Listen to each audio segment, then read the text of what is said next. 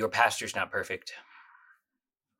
In the epistle lesson in the third week in Advent, Paul writes, "This is how one should regard us, as servants of Christ and stewards of the mysteries of God.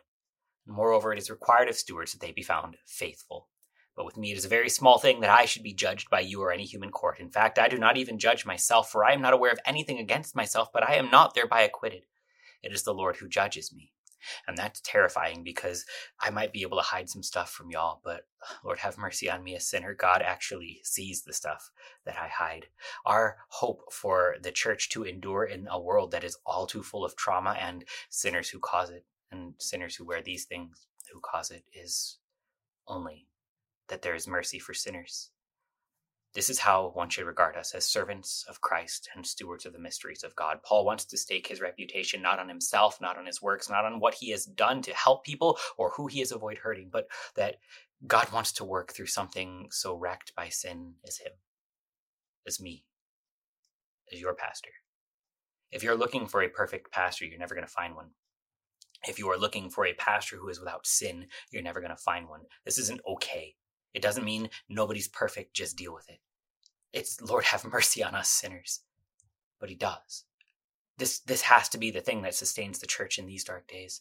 There cannot be a society, an institution, a church family built upon everybody just getting along, because that means you have to hide the bodies. That means you have to bury the sins.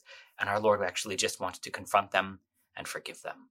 This is how one should regard us, as servants of Christ and stewards of the mysteries of God.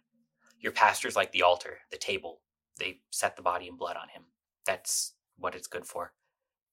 That's what your pastor's for. He gives you the gifts of Jesus, and he desperately needs them himself. This Advent season, our Lord actually shows up. And as one of the stewards of the mysteries of God, that's actually a little bit terrifying, because if it's based on my works, I am lost. Lord, have mercy on us sinners. We don't pronounce judgment before the Lord comes, who will bring to light the things now hidden in darkness and disclose the purposes of the heart. But the epistle lesson closes funny. Paul, as he sort of lays this threat out, even as he finishes a chapter on not boasting in yourself, he continues to say, then each one will receive his commendation from God. Sinners are forgiven. This is our stance. This is our hope. The sinners are forgiven. None of us have earned it. Jesus shows up, though, not to bring wrath, not to just bring the things to light and then laugh and then rejoice at the fact that everybody's been hurt by each other, but to forgive and to pardon and to gather us into his kingdom that would be knit together not on our ability to get along, but on his ability to nurture, to forgive, and to save. Lord, let the church ever be built on this. What do you value?